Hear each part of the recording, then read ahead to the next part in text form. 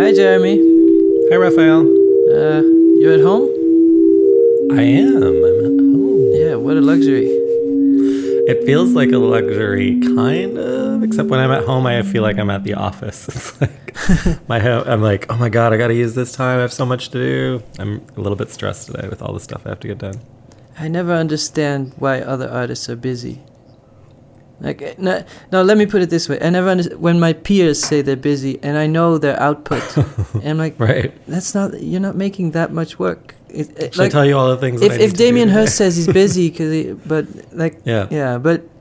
I think you're busy because you commit to a lot of projects that involve a lot of people.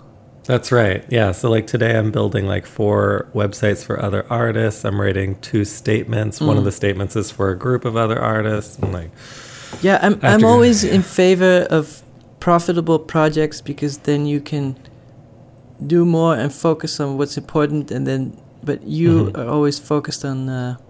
Let me put it this way: if you start building these machines, then they start working for you, but you want to work for other people, I guess. Yeah. So I think like it's kind of a good segue into what I wanted to talk about this week, which is, I think that life is divided, in my philosophy, is divided into 3 parts. Like the first part of life is is learning. Yeah. And then like the second part of life is mastering what you've learned, like becoming really good at it. Transcending it becomes just an extension of you. Exactly. And you take it for granted. And then the third part of life, I think, really is teaching or like helping others master.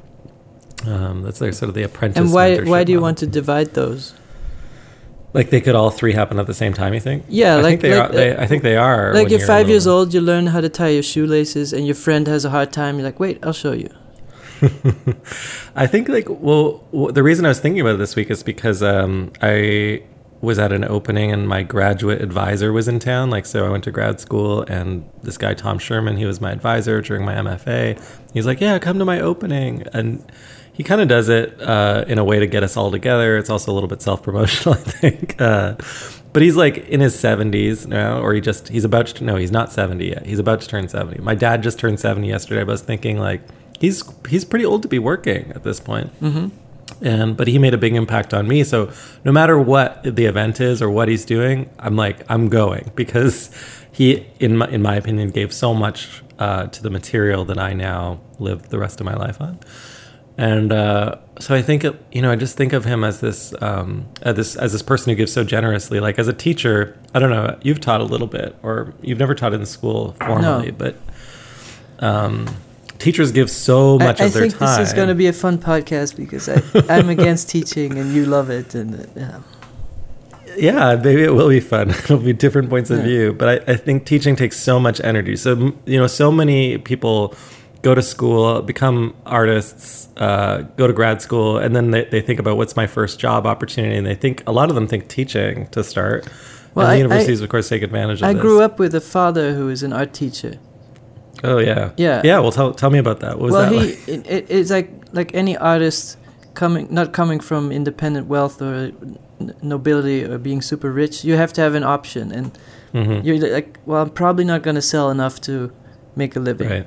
Yeah. And then some people will be a designer or some people will work in a bookstore. And a lot of people, of course, art teaching, you're with students that are interested in art, you're embedded in art, it's nice. So he studied art teaching. He didn't study art. So there's a little bit of pedagogy and you learn how to teach and you learn what teaching is, and it's not just art. And also I think even the art, there was more an emphasis on technique of drawing as opposed to more of a conceptual art school. Was he teaching in a high school or in a He started in a high school and then he ended up in the same school where he went. So he's an art teacher who teaches other people to be art teachers. But that's really rare, and I think it's funny because. But it's almost like it's like meta art teacher. So he would teach life drawing, but also teach them about like, well, this is how you approach a group. This is how you work with group dynamics. This is how you work with, how you pair people, how you make the most of them. Like, the philosophy of teaching and the underpinnings. Right. Yeah, but what I saw was that he loves teaching, and I think he was born to teach. He really likes that feeling of sharing knowledge. but it put the art in the background. It's just simple mathematics. Teaching takes a lot of time, and so I think I was always aware that if you put a lot of energy into teaching, then that energy doesn't go to your main work, or it becomes the main work. I mean, I say of course, but I think to do a good job at teaching requires a tremendous amount of effort, and a lot of teachers will say, yeah, they're, you know, like if they're teaching 2, 3, 4 courses when they're starting out, that there's barely time to do that well, and they're, you know, just working at getting good at that is what most people spend the first years teaching doing. And then there's the funny contradiction that you would think you would be a better teacher if you're also practicing as an artist, because then you have current knowledge. You can, especially if you're teaching technology, you want to be in the know of what's going on. Otherwise, you're like, doing research. Let me teach you guys about ActionScript, and the students, sorry. And then, but I think a lot of teachers manage to pull that off. Yeah, but then they have very little time to do it. But what I'm trying to say is, some of the best artists can be the worst teachers, and some of the best teachers might not make that much art anymore, but they're just good at teaching. Yeah, like the cliche is like if you go to a great school, there's usually like a celebrity artist there, like maybe Ai Weiwei's teaching or something. Yeah, to get the students in, and he comes once a year or something. Yeah, exactly. Exactly. A friend of mine was in Ai Weiwei's class, and he showed up like twice a year, but otherwise he was on Skype. Yeah, and then he just says, "All right, guys, love it. Keep going. See ya." Yeah, actually, what he did is interesting. I think with this friend she's not really a close friend, but she ended up working for him. So in his studio, and I think this is a model in architecture that's interesting too, which is like often the teachers who do have really successful professional practices are just looking for talent to poach to work inside their studio. Your school is like you're paying for a job interview.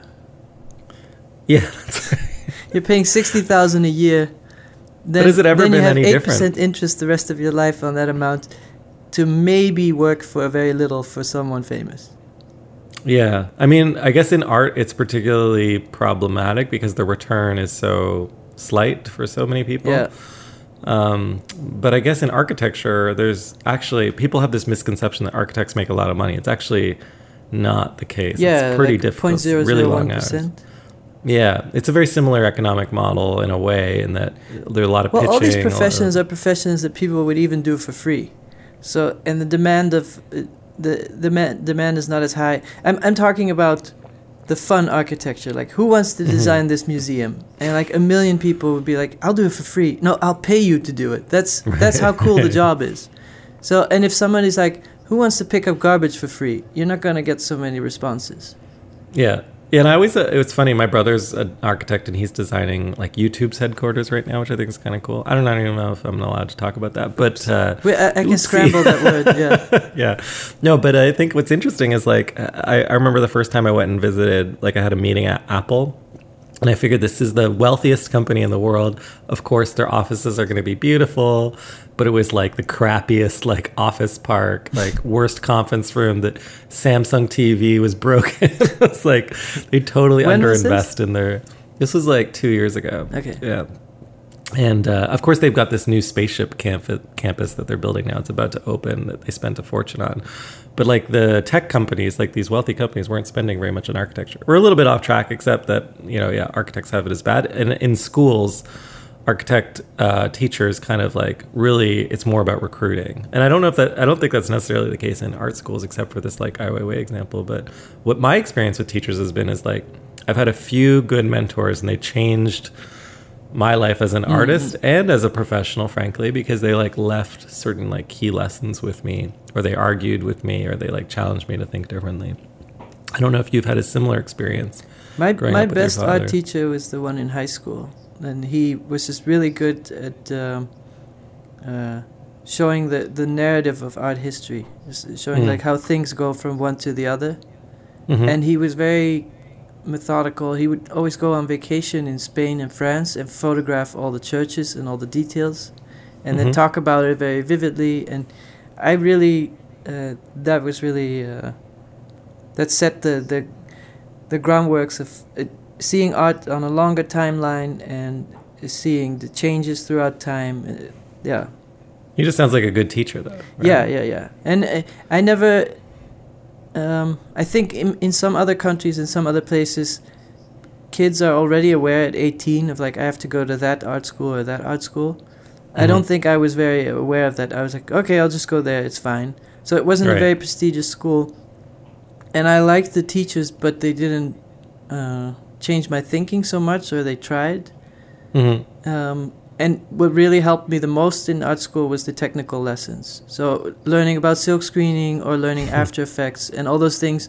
And here's my thing, in my experience, is that art is you're developing your personality. You're developing an attitude. And I just feel like it's... So you don't think the school had any impact on your personality? No. That's so funny because I had the exact opposite opinion. But it's to me, it's the same as I always reference stand-up comedy. But like, you learn stand-up comedy by looking at other comedians. But like, imagine there's a school for comedy. I think there are schools for comedy. There are. There's like but I don't think any good comedian went there. No, that's not. Well, if it depends on how you think about a school. Like different comedy clubs or even comedy. No, I'm groups, talking about I'm talking about an accredited institution with the admins the and Comedy teachers. Academy. Yeah, and like, oh yes, I've been. I went to Yale for comedy. There's a place in New York, the Fireman's Brigade place or whatever. Isn't that a kind of like a school for comedy that's really successful? I don't know. Are we talking strictly about fine art teaching? Because I think teaching design and teaching architecture, I completely understand why that exists.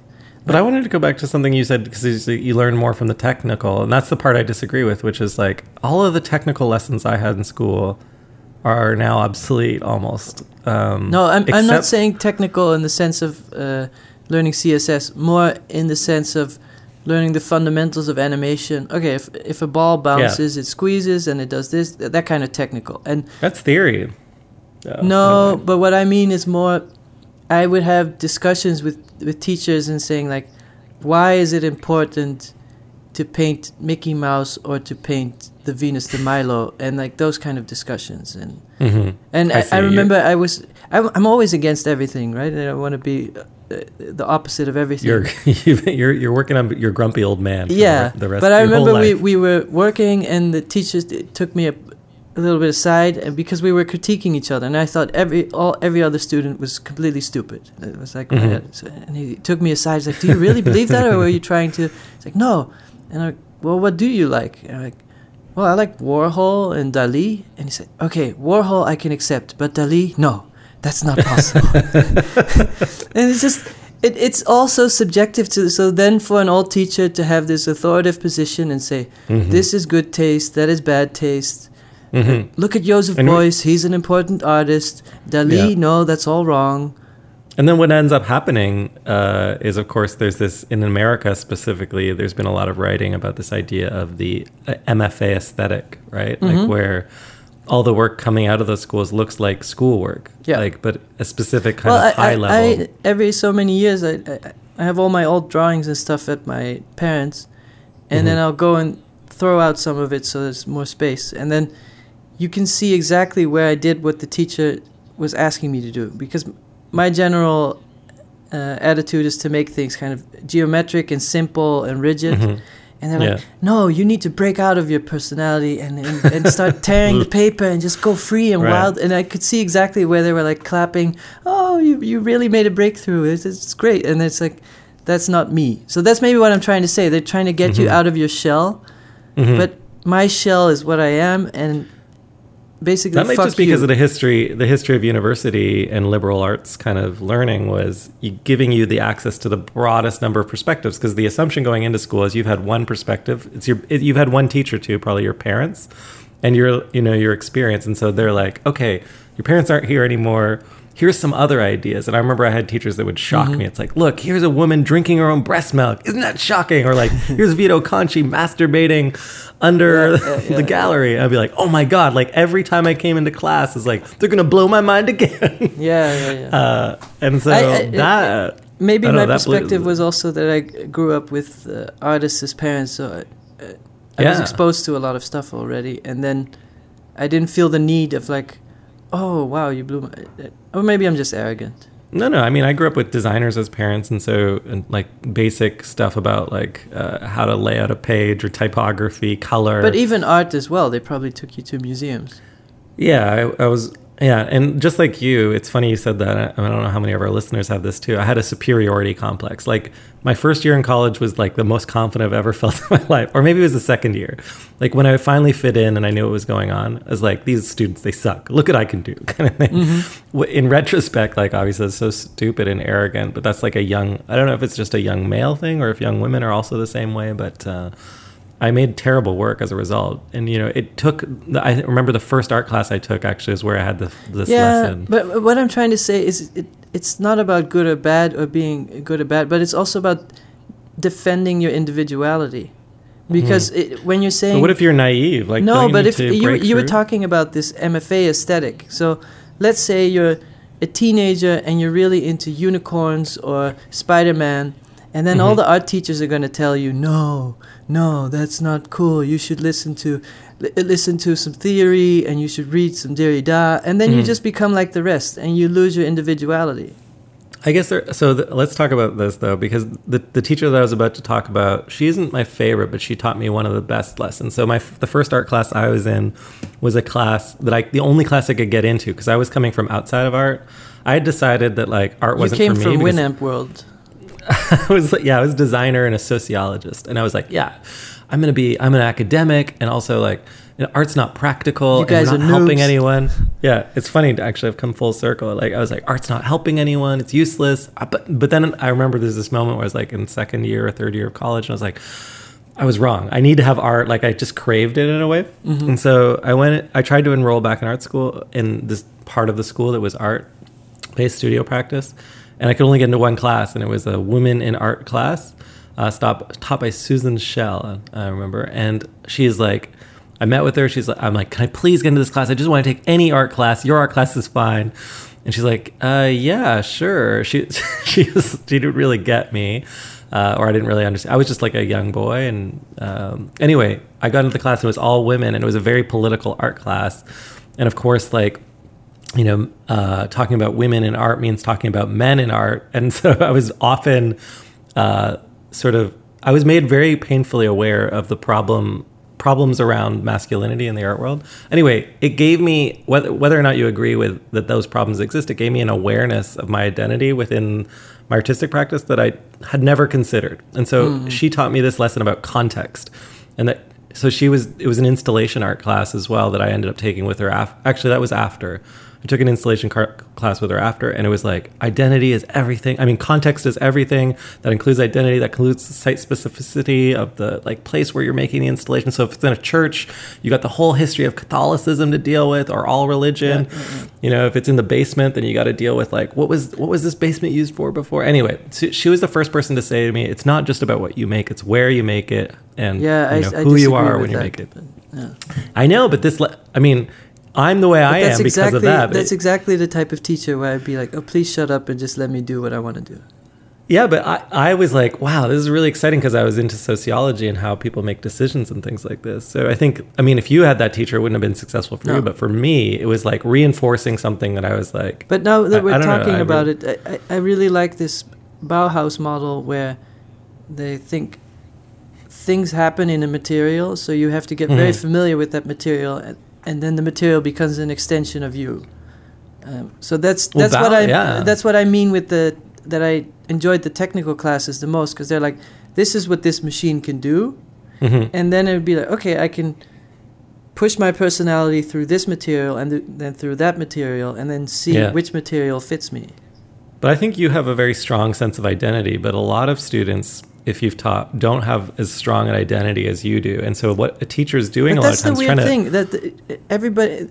The idea of hierarchically ranking personalities, it's like everybody has an identity. There's no way you don't have an identity. Yeah, that's true. No, they're just not sure of it. So I think it's interesting because when you're talking about how a teacher is working really hard to change you or break you through, I was thinking about my life as a manager and managing teams and getting performance out of teams. It's the number one rule they teach you is never try and correct the mistakes. Yeah. Try and highlight the strengths and reinforce the strengths. Yeah. And the mistakes will disappear or aren't important really, because if you just spend all of 90% of your time telling a person they're stupid or worthless and that if only they could not be themselves, you're absolutely right. They feel bad about themselves. They're unmotivated. Yeah. But if you can find something in them that they're excited about, and reinforce that. But what I'm trying to say is, and this MFA aesthetic is very dangerous, I think. Mm-hmm. And I think. But the Bauhaus had an aesthetic, right? Yeah. Yeah. But mid-century modernism. I think at any point, I guess you can't escape a common thought. But I think it's so deeply embedded in everything. I'm talking about museums and biennials. There's this thing when they start new galleries or a new art fair in a new region in the world that didn't have it before. Mm-hmm. And then they always say, "Oh, is it a good fair?"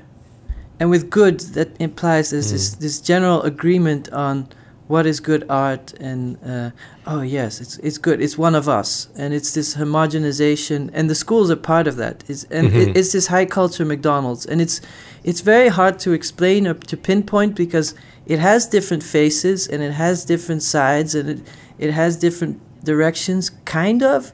But I think if you look at it in a lens 100 years later, you're like, whoa, everybody was making the exact same thing. Yeah, and that's the danger to me of teaching, that there's this invisible hand that is homogenizing everything, and it's these subtle things where if you want to airbrush unicorns, you can do it, but you have to say that you are doing it with a wink. But if you really, really just love doing anime, you can't go to an MFA type of school because people are like, you're not critical. And it's kind of interesting. Yeah. I mean, because I'm trying to make, I'm like leaning away from work that I know you like that I make, but toward this idea of like making work where, as examples, like I'm starting companies with other artists and things like that. And it's like, it's less and less like artwork. And at what point do I escape Velocity and I'm no longer an artist? I'm just like some sort of like a venture capitalist or for social or like Kristen, when she was in her MFA, she was like, I hate these people, like painters. So she switched into like a kind of more of a critical theory, media theory program at the Slade. And then, so she went out of a traditional kind of MFA painting environment, which is probably like quintessential, like everyone's doing some kind of, they're just riffing off some other painter, right? Yeah. There's very little innovation that happens there. And then, but the first thing she started doing was performing as a teacher. So she started doing performances in persona as a teacher. Like her husband. I was like, dude, yeah. And I was like, well, don't you just like teaching? She's like, you know what? You're right. I hate the art world and these artists, and I do like teaching. And so I was like, why don't you just become a teacher? And she's like, I know, why not? And so she enrolled in a master's in teaching. That hatred is a teacher. That hatred of the art world.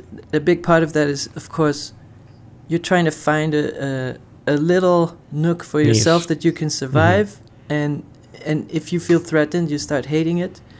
But then knowing some people who work in fashion, if you know how bitchy that world is, the art world is so sweet. It's unbelievable. Yeah, it's very sweet. The fashion world is so bitchy. It's like the currency of the fashion world is bitchiness. Like the more horrible you feel entering that store, the more intimidated you are, the better they do. So just everything is designed to make you feel like shit. When you're in school, though, there is a little bit of that cattiness where it's like, that was my idea, like someone like stomping on your turf, and I think among painters especially, it's like it's a really bitchy. But I think everyone part I know of why has been in painting I school. didn't feel that was because I think in the second year I grabbed onto the internet thing and nobody was there, so there was no overlap of like, curve. Hey, you're using the same cyan paint or the same shade of cadmium red as I did in the last work. Right. Yeah. Maybe we're dumbing down painting, but I had a similar thing where, and I think I still do. As soon as I feel like someone else is doing what I'm doing, that's why I don't do videos as much anymore. I was like, there's like thousands of people on YouTube doing better work than I was doing. I'm like, all right, I got to do something different. I got to move on. But I started getting that hunch like, at my peak, I was like, this is not going to last. I got to get out of this thing. Because in 5 years, I'm not going to exist, right? And so you taught for a while at NYU? I taught for a semester at NYU. Yeah. And I came to visit to do a talk about my work, and I saw your students, and I saw the dynamic. And it was great. Yeah. So they all knew your work, so it was like a celebrity visit, too. Well, I love doing talks, and when I was in art school, those were also some of the key moments when outside speakers would come. I didn't even feel like I needed personal conversation with them. It wasn't that I needed them to look at my work. It was just great to see. I think that's very helpful when you're younger, to see how people work, because it seems you see the finished work, you see a huge interactive installation that cost $1 billion, and you think like, I can never do that. But then you find out, well, I started with a Wii, and then I put 2 Wiis together in my garage, and then I put it on YouTube, and different people responded, so I made a little version in the community center, and then and you see all the steps, and that's very empowering, I think, to see the possibilities. Yeah, because you open up the black box, and it was funny because we started this by you saying, I'm not really into teaching, but I kind of think of this podcast as that, as a form of mentorship or teaching. Maybe what I really have a problem with is sitting down with students that make work that I just don't connect with. So sometimes I'm invited to do a talk, and then there's this thing called studio visits where... Yeah, we've talked about that in a previous podcast, but so talk about it again. There's a group of 10 students, you do a talk, and afterwards you go to each student's corner of the space, or they actually have a physical studio, and they show you the project they're working on, and they want you to respond. And so... I love it, and I know you hate it. Well, the basic problem for me is that I have a problem with hierarchy and me being in this position of telling you what I think. Like you're stroking your chin. You've just spent like 5 minutes with the work. Have you looked at such and such and then artist? A lot of work is just very far from my world, so I just don't like it. But that doesn't mean it's good or bad work. It's just my opinion. And what's my opinion? So it's this uncomfortable thing where it's like, well, I really don't care about this work, and then I have to tell you how to make it better or how to think about it. I usually just give the artist an opportunity to tell me how they'd like to spend the time. And sometimes they're like, well, I don't really need any feedback. I'm like, okay, well, let's go have a beer or something. Like, let's go, let's just get to know one another socially. But there's something very powerful being around people that are excited about what they're doing, and that energy. So that's a good thing of school. Yeah, but I think so. I think mentorship is more than just like a download, and maybe like with the internet, this is an interesting way to take this conversation. And the teachers that had an impact on me actually weren't the ones that gave me the most amount of information about how to do this or how to do that, but the ones that let me into their world. And so then after that Susan teacher, I had the teacher that left the biggest impact on me. This guy Colin Campbell, who I became his assistant. He's now gone. He died while I was his assistant. But I remember did such a bad job. I remember he was the first person to I wasn't doing a good job. I was doing a bad job, but I was in one of his classes, and he stopped me in the hallway, and I can still remember this spot in front of a staircase, and he was like, Jeremy, what you're doing is really important. You're really talented, and your perspective is just so unique. The world needs to hear more about this. And I knew, I didn't think at all that this was bullshit, right? Yeah. In retrospect, it was a little bit, right? I mean, it was a lot. He was lying to me. But by doing that, and then every class would start with he'd open a bottle of wine, which I don't think is legal anymore, but he brought everyone in as a friend. And this guy was just incredible. His work was comedic. It was actually, I just basically make his work. That's my career now. Where he had several persona that lampooned the art world. And he did it in video, and he had 10 or 15 different women that he would play in drag. And they're kind of ridiculous videos. They're not really the academic video that you'd expect. And I think he was just, I don't know, his personality was so magnetic that you were just everyone wanted to be around him. And it was more of a social club. But there's a tricky thing that I always found very suspicious. That there's a lot of teachers who thrive on the being the center of attention. I think you're right. They get into school because to become a teacher, you have to be working on something. You can't just do nothing. But then they get into this position where they have a tenure position. They can't be fired. They're very comfortable. They do less and less of their own work, and more they just enjoy this position of authority. And I'm just very suspicious of that. I don't know. This guy had sacrificed a lot to start this program, and it was he started the whole program and had scraped together a way to make it work. And it was really a passion project. He was always kind of finding, the political way to get more money for the school. And I don't know, it shouldn't have existed, but he had this ideal for what an art school could be.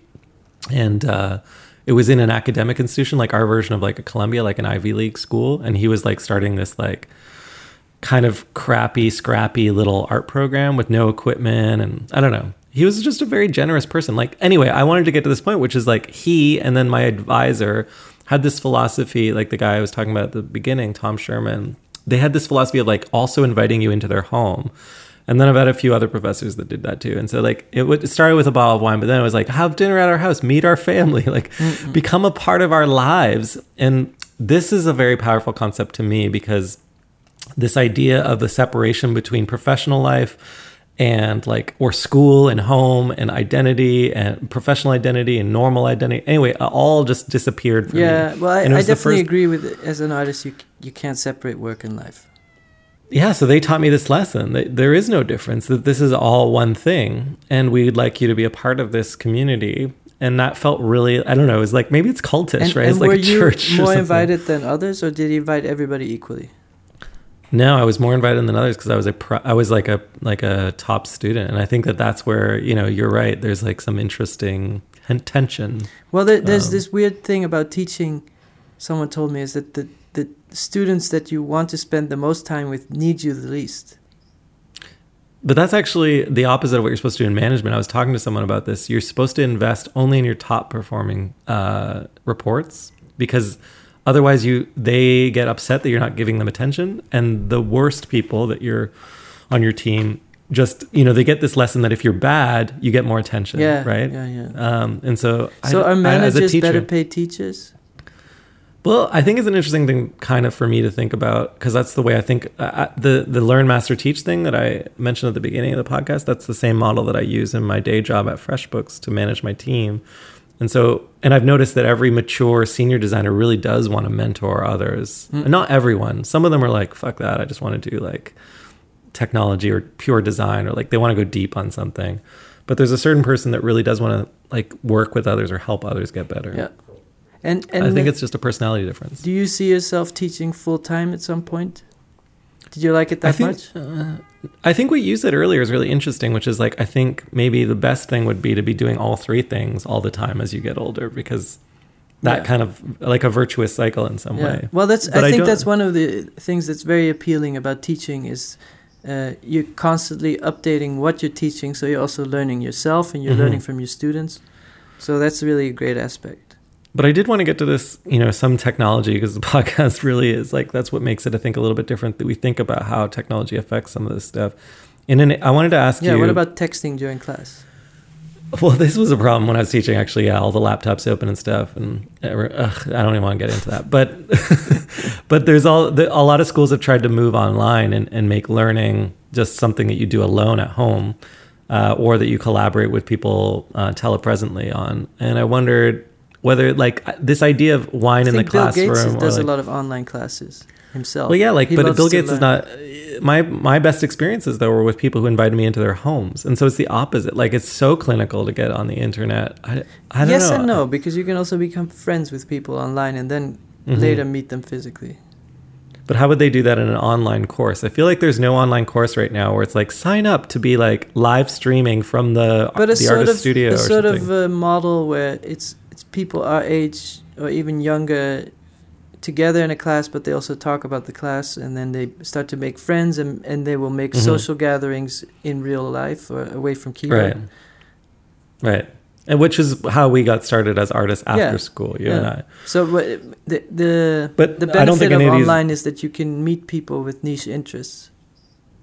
Yeah, and I guess you could connect through outside the academic context. I haven't taken very many online courses. I've attended like, you know, full day webinar type events and things like that.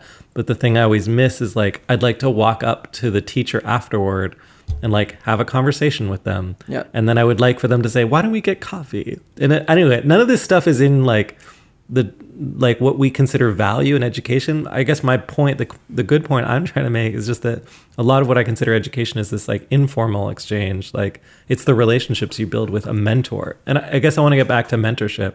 And outside of schools, whether you've had a mentor, because it's a very common thing when people get to be a senior level, like even in my company, I start and there's no one around. You're now like directing others, or you've been so successful. Teacher anymore. there's no teacher anymore. And then there's this common thing. Sometimes get asked to do it by others. Like, could you be my mentor? Or I've gone out and said, like, I'd like to find a mentor. I've spoken to CEOs who have sort of coached, mentored people. That's right. My CEO has several mentors. I have an available mentor to me that I can call at any time. But that's the hard thing about art, I think, is that, and that's what I was trying to say with the deep down inside, it's just you. And there's no good or bad. So you try to constantly think like, is this work better than this one? But really what it's about is it's about how you think about it and your decision. And so this idea, I mean, there's absolutely no way of ever finding out if you're doing well. And that's a good thing and a bad thing. You can ask for advice. I mean, I think but it doesn't make a lot of sense. I just think... At least it's true. I never listen to your advice about what to make. I'm always like, Raphael thinks this. I think that doesn't make any sense. It's just a point of view, but it's really about the world wants you to decide. Mm-hmm. Yeah, I think every time you question who you are, I don't know. I don't think it's a bad thing. No, it's great, but it's a weird thing because I think from early on, you're taught by your parents, everything is like, wash the dishes and then you get a compliment. And So who are your mentors right now? Do you have any?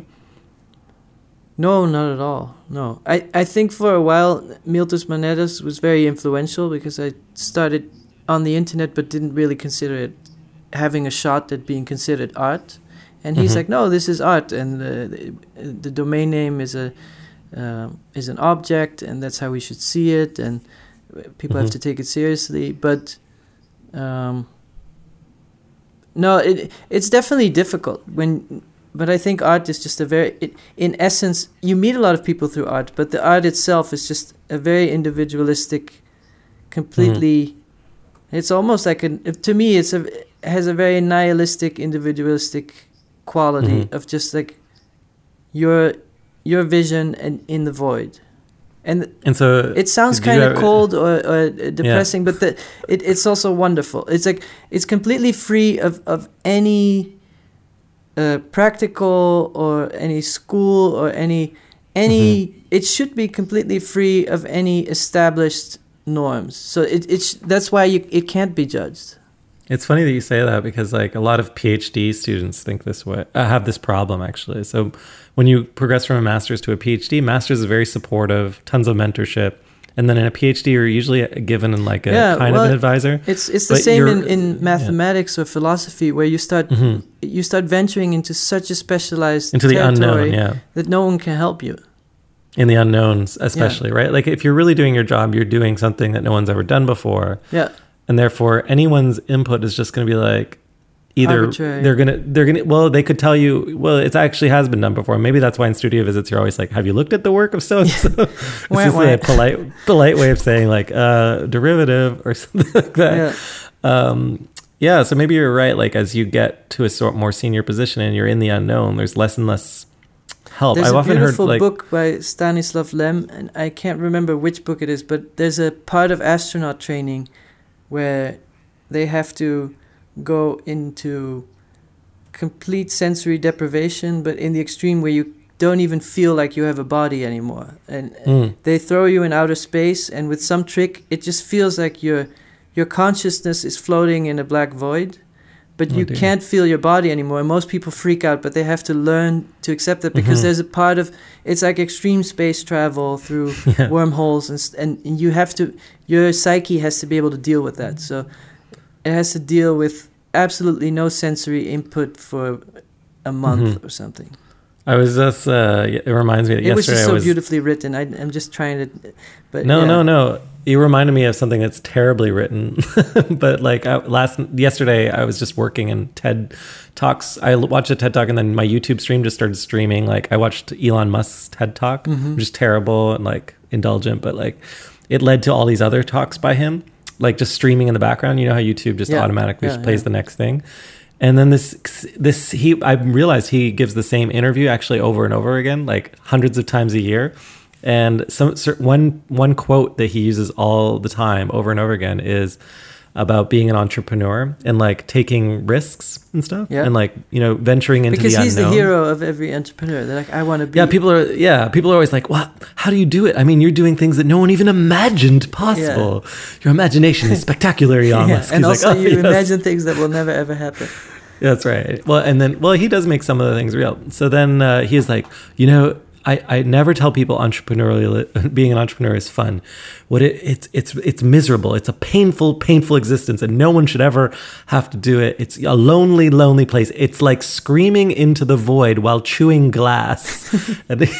He also said this thing that I thought was very funny. Is like, if you're watching motivational videos or reading motivational books, you're probably not going to make it. No.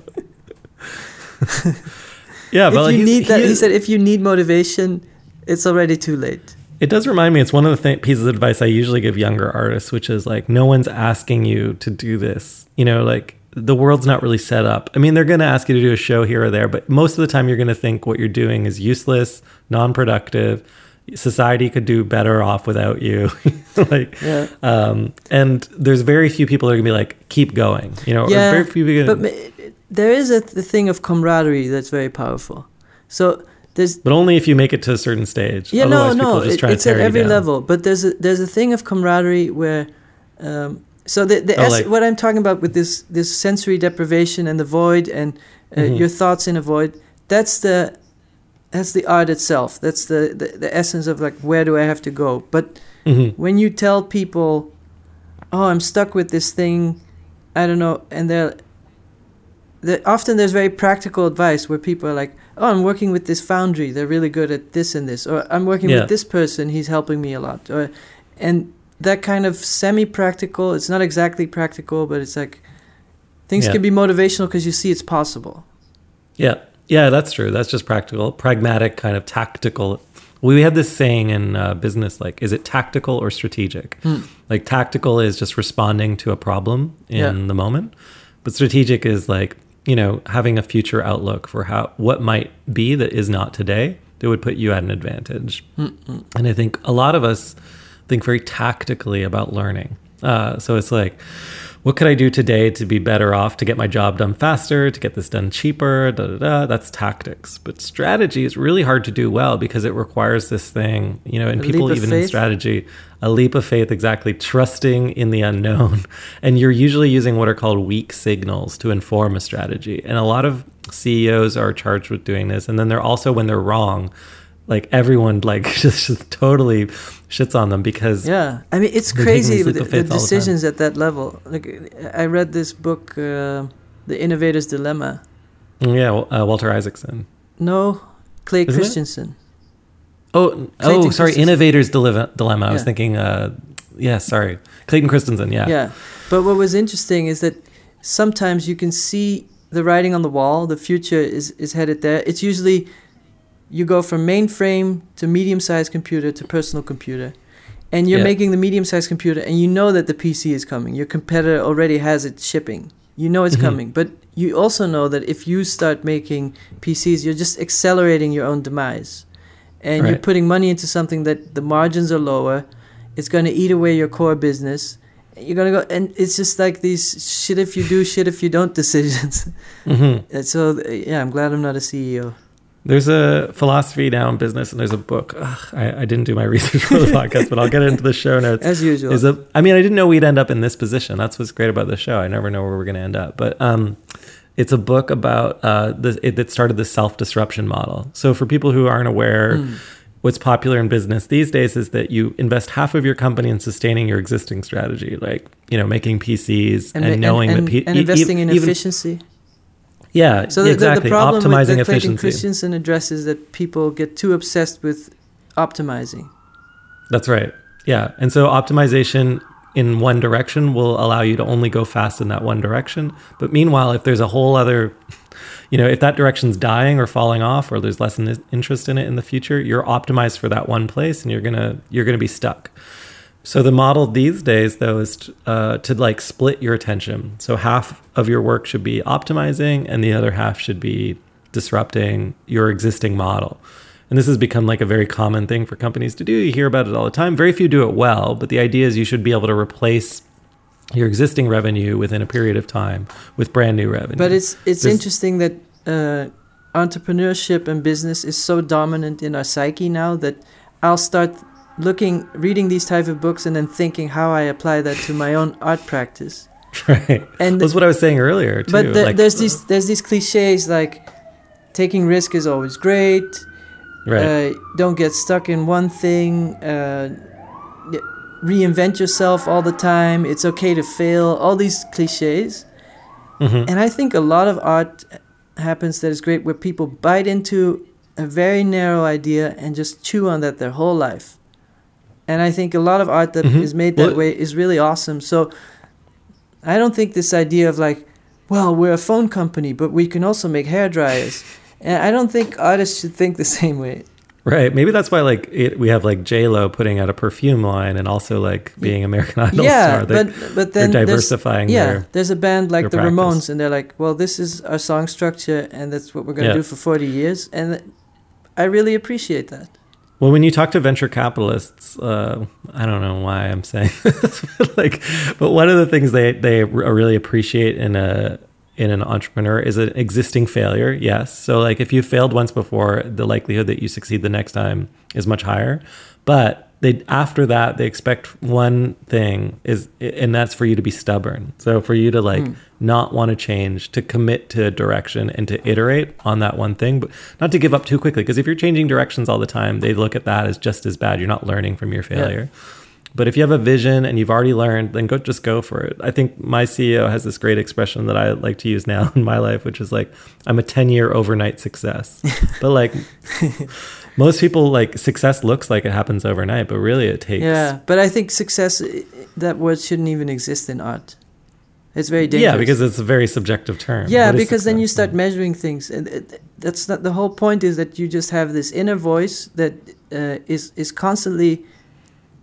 There's all these things that are bothering the inner voice. So there's the financial success or critical success, which is just another word for fitting in, which is you shouldn't fit in. Yeah. So you just have this very quiet branding. inner voice, and there's all these distractions. And I think it's all about removing. Milton Manetis told me this story a long time ago. I didn't know if he came up with it or somebody else, but he said that art is like you're trying to find an elephant, but it's a very dark room. And you have a flashlight, and the more you move the flashlight around, the more the elephant jumps around. So if you're moving the light around all the time, you're never going to find the elephant. And then what you have to do is you just have to hold your flashlight in one direction and wait and wait and wait for the elephant to come by. But if the elephant doesn't show up and a dog shows up, you have to accept the dog. What is this elephant? Elephants don't even move around that much. So I never exactly knew what that story meant, but I like it a lot. Yeah, it definitely sticks out in memory. I mean, there's the famous elephant story of like, the three blind men who tell you the different story about what an elephant is. Like one is holding the trunk and they're like, oh, this is a snake. And others holding the legs. Like it's a tree and whatever. The other's holding the tail or something. It's a broom. I don't know. Anyway, that's a funny expression. So we're... No, but I do think it's interesting that we have this, I think much more than in the 70s, there's the blending of business into culture and just seeing everything as a success that can be measured. And that's a unique thing of our time, of the quantified self and everything being put into numbers. Yeah, and I think, like Constant Dullard, a friend of ours, did that project where Again. he like... he's every episode. He's a favorite topic of conversation. Where he bought Instagram followers for a bunch of artists. Did he buy them for you? Yeah. Yeah, so he like amped up their number of Instagram followers. Yeah, he chose... So just to explain a little bit, on social media, a lot of people look at how many followers you have. And you can buy those followers. So companies will make fake accounts that have 2 or 3 posts. And then they can use those accounts to follow whoever they want. And so you'll pay 1 cent or a tenth of a cent per user, and you just buy a package of like, okay, I want 100,000 followers for $100. Kind of like that. And his project was a little bit about equalizing famous people and not so famous people and galleries and curators and just plateau everybody at 100,000 followers. So nobody's special anymore. Yeah, and also this idea, obviously, the critical point of view is that like we equate followers now with some kind of value, like some kind of capital value, some social capital, or also financial value. Like, oh, and we do everything for the like. Anyway, it's not worth doing similar, it for the like. It's similar to before, like who your friends are. So if you know that you're in a group show with a certain set of people, then people trust it more. Mm-hmm. Right. I don't know. One of the things I was interested in with you having all these followers now, though, do you find that people treated you differently when they realized you had 20,000 followers? Like, not when you realized, but with your fake follower count versus your old follower count or something? I don't know. So the way it started, I think I had 20,000 followers naturally. Mm-hmm. Which is a lot. That's more than most on Instagram. Yeah. Mm-hmm. And then that was just kind of how that built up organically. I didn't promote anything or buy followers or anything. And then Instagram will choose a promoted artist every now and then. So when you install the app, it'll say, are you into sports? And it suggests a few people. Are you into art? It suggests a few people. Right. And they promoted me for a while. So I went from 20 to maybe 40,000. Mm-hmm. But most of those followers don't really know you that well, so there's not much engagement. And then Constant bought it up to 100,000. And those are really empty followers. They don't contribute to... They're not even human beings. They're like, some of them are robots. And then Instagram did a cleanup. They kicked out a lot of fake followers, so it went down to 70, and now it's like at 90 or something. But my engagement is very low. Like I know other people who have 10,000 followers, and when they post a picture, they get 1,000 likes. And I'll get 100 likes with 100,000 followers. So who knows what it all means? To tie that back to this week's good point, though, I was thinking about how your community potentially becomes this other like meta mentor, right? Yeah, like, a little bit. Like you'll post things and you're like, oh, I didn't realize people like that work so much. I didn't even think it was that important. Mm-hmm. And so you're like, when you're out in the void or the emptiness, and this is what a lot of companies do as well, they start to rely more and more on who their existing fan base is or their existing customer base to help them understand what to do next. There's definitely something with sales also that if you do an exhibition and you see that a certain group of works is doing well, then that gives you the courage to maybe make a bigger version of it that you already wanted to do. But you're like, okay, there's a chance that it's such a big investment. And do you see what I'm doing? I'm like challenging like because you have this vision of, you know, your speculation is that artist is this like totally independent, like, you know, just pursue your vision stubbornly at all costs. Yeah. But at the same, there are these other inputs. So a mentor is one input, but you know, of course, like your collectors are another input, and now you have a community input. That becomes more important. And it's all noise in a sense. But they're looking up to you, your community, in a lot of cases, right? The reason they're following you, your quote unquote most engaged fan base, is because they're like, well, I want to learn from this person. I really admire what they're doing. I look up to a lot of other people, and I find that usually I like following people on social media that I personally know. Mm-hmm. Do you follow? Are there any celebrities that you follow? I don't think so much. Maybe a few artists because I like seeing what they're doing in their studio or something. But there's a lot of music I love, but then their social media is not that interesting. Because it's too promotional. Yeah, or like just because you make good songs doesn't mean you have a cool Instagram account. Mm-hmm. Those things are not directly related. Like I love David Lynch's films, but his Twitter account is really boring. He just says. Yeah, so who cares? Yeah, it shouldn't be. It should be really mysterious. I guess anyway. I think I wanted just to talk about this because I'm at that stage where I'm mentoring a lot of other people, but I'm looking at my mentors for what they helped me accomplish, and you know, hanging out with with Tom Sherman, who I didn't mention. The whole reason was that this my graduate advisor, 70, you know, turning 70 soon, still trying to do shows, like, you know, out there promoting himself. And I'm like, why? You don't even need to do it. That's it reminds leading me of by example. That's very inspiring. Yeah, that's true. It's called modeling behavior. Yeah, modeling good behavior. But you don't even have to be personally connected to the person. Just seeing that that's possible, like knowing that there's architects who are still working at age 100, when everyone tells you should retire at 65, you're like, No, you don't have to retire at 65. Here's an example. That's a really good point, I think, actually. And like Louise Bourgeois for a long time was like that for me. I was like, oh yeah, I could do this the rest of my life until I turn 90. And so leading by example is a form of mentorship. I think that now I rely on and a most. form of hope. Like a lot of times you'll see people who were just struggling until they were 90, and so you're like, well, they still had fun doing it, and then might as well. Yeah.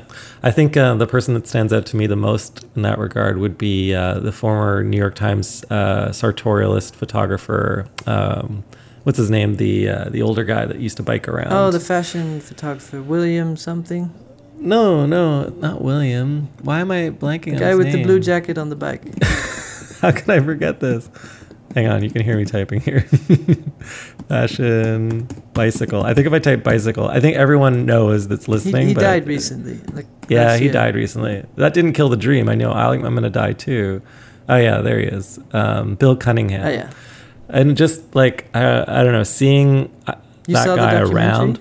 I saw the documentary, and then I talked to people who like saw him around New York all the time, and they would always say like, yeah, he really was this figure for so many years and an inspiration that, that he would keep going, this stubbornness to just do the same thing for a whole lifetime. He also really was strict in separating money from himself, so he didn't want to be he didn't want any money involvement in anything. He lived in a closet basically filled with storage of his negatives. I think he lived somewhere for free. Like they just forgot about the broom closet and he lived there. But I think that's even more powerful in the fashion industry, right? Because it's this like elitist kind of space, but it was clearly just passion for him. Yeah. I don't know. Anyway, I guess that's my good point. I think that's a form of teaching where you just see documentaries or interviews or exhibitions and you realize that it's possible.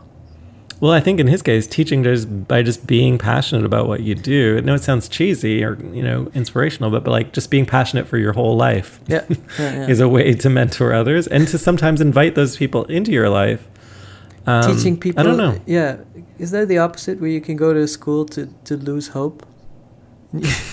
The school of grumpy losers. That's where I disagree, because I've just had a few teachers who really did teach me that lesson, who said, like, again, there's no separation between art and life. There's only a passion. And if you have this passion, guess what? We're going to invite you in. You're going to have coffee with us, tea, dinner. We're going to go drinking together, and it's going to be a great life. And if you like this life, you can have it. Why I was disillusioned with teaching, because I was in a school in a small city. So a lot of teachers were mostly teaching for money, not because they loved doing it, and they were kind of grumpy. And then I would go to bigger cities and show my work, and people would be really excited. But then I would show it in my art school, and I would tell them very excited, like, oh, I made this website on the internet, and 10,000 people saw it. And they're like, well, what is it? Is it porn or something? Right. Yeah, and just like a bummer all the time. And I was like, I got to get out of here. I don't know. Yeah, actually, the first thing that this teacher, old teacher of mine, said when I saw him was like, well, it was maybe like 2 sentences in, and he's like, I showed your videos, like all the greatest hits to this year's class, and they're still killing it, even the old ones from way back when. It was like they were in rapture, and I was like, that's so nice to hear. Thanks for sharing that. There's something about if you as an artist, if you found something and you feel confident about it and people respond to it, I think you're a better teacher by going very hard with your own work than actually sitting down with the class. It's just a distribution of numbers. Like if you can make a bigger installation or a more powerful work and it can reach 1 million people instead of you teaching 8 people in a classroom. I mean, I think, but what you're saying though is like, if you pursue your passion, others will follow. And if you're a teacher and you compromise on your passion, potentially you're not as impactful. Yeah, but there's certain people who are just better teachers than artists, and there's definitely a lot of great artists who are horrible teachers. So it's really case by case. Okay, yeah, choose your path. We have no point. Yeah, there's no one right way, of course. No. Anyway, the way I'm mentoring is by just doing what I love and then helping people who want to do the same thing, basically. Yeah, but Picasso is always a good example. He was in his studio every day, and he made a lot of works, and I think the world is better off for him having done that. And if he had been teaching 3 days a week, he would not have been able to go as deep in his research. Right. He had assistants? Maybe to prepare the canvas, but it wasn't an assistant in the sense that here's the puppet, let's draw 15 of them, you draw them. Yeah. I don't know. Yeah. See, my feeling like for this week is really that a lot of teaching is invisible. A lot of mentorship is invisible. It's not something that you can put your finger on. It's spending time. Yeah, but there is also the actual institutional teaching that comes with insurance and a pension and stability and students coming in every year, and like that's still a form of teaching. Even when I exists. at NYU, again, the most valuable time I spent with students was often like before the class and after the class. And it was like, yeah, but then if you hadn't had the class, those moments wouldn't have been meaningful. Wouldn't exist. That's true. Yeah. That's true. Okay, well, I mean, we're almost out of time. Yeah, thank you for listening, everybody, again. And we have a field recording. We had no advertisement this week, so apparently people don't want free advertising. We thought that was going to be a hot product, right? We thought, they're going to be knocking our door down. Maybe we should start charging and then we get more. That's right. We haven't put value on it, and so they're like, "Oh, it's useless. Who wants it?" Yeah. No, or maybe I they just think don't want the people just interruption. love hearing us talk about our thoughts, so that's why they don't want to intervene. Well, someone interviewed me about the podcast for like a podcast product that they were working on this week, and they asked me whether we were interested in making money from the podcast, and I said that wasn't why we started it, but we wouldn't say no. And then they're like, "Well, how would you do that?" And I mentioned, "Well, you could have ads, or you could do a crowdfunding campaign, or like you could have a store on your website." I think people should just give us money and not ask anything in return. No, but don't you think we should give something in return? No, that was my point. I was like, we would never just take money. So We'd never take money I think away people from should just say, especially rich people listening, should just say, yeah, I'm tired of having all this money. I want to put this burden on them. And then we'll try it for a while. We'll carry the ring. I don't know if we have any rich listeners. Wealthy listeners. We'll carry the ring for a while. Let us help you by you helping. Let us set you free. Set you free. Anyway, it would give us more time to spend doing this. And what we'd really like to do, though, I think, is host an event at some point and invite everyone out. A conference. In different cities. Yeah, well, I wouldn't call it a conference. I'd call it more of a party. I think it would be fun for us to... Let's do it in Costa Rica.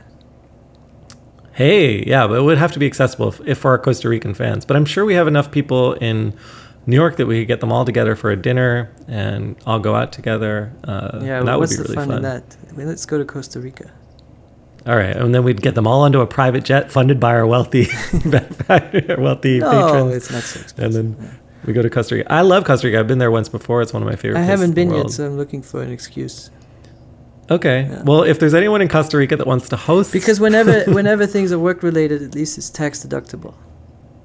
Oh, yeah, that's right. Yeah, this whole thing could be tax deductible. Anyway, let's think about that. We do have a field recording this week that I sort of recorded on the sly last week while I was going on a weekend excursion with Kristen, my partner. We went to a park in the city, but it was full of nature. There were like frogs, like I don't know ribbiting, birds tweeting, people buzzing, planes going overhead. So it's like a mix of nature and city that I kind of liked at this time in the year where things are springing back to life. And so if you've fallen asleep at this point of the podcast, think about springing back to life and listening to the sounds of spring. Enjoy. At the Scarborough Bluffs in Toronto. Enjoy. See you next week. Thanks so much for listening. Bye-bye.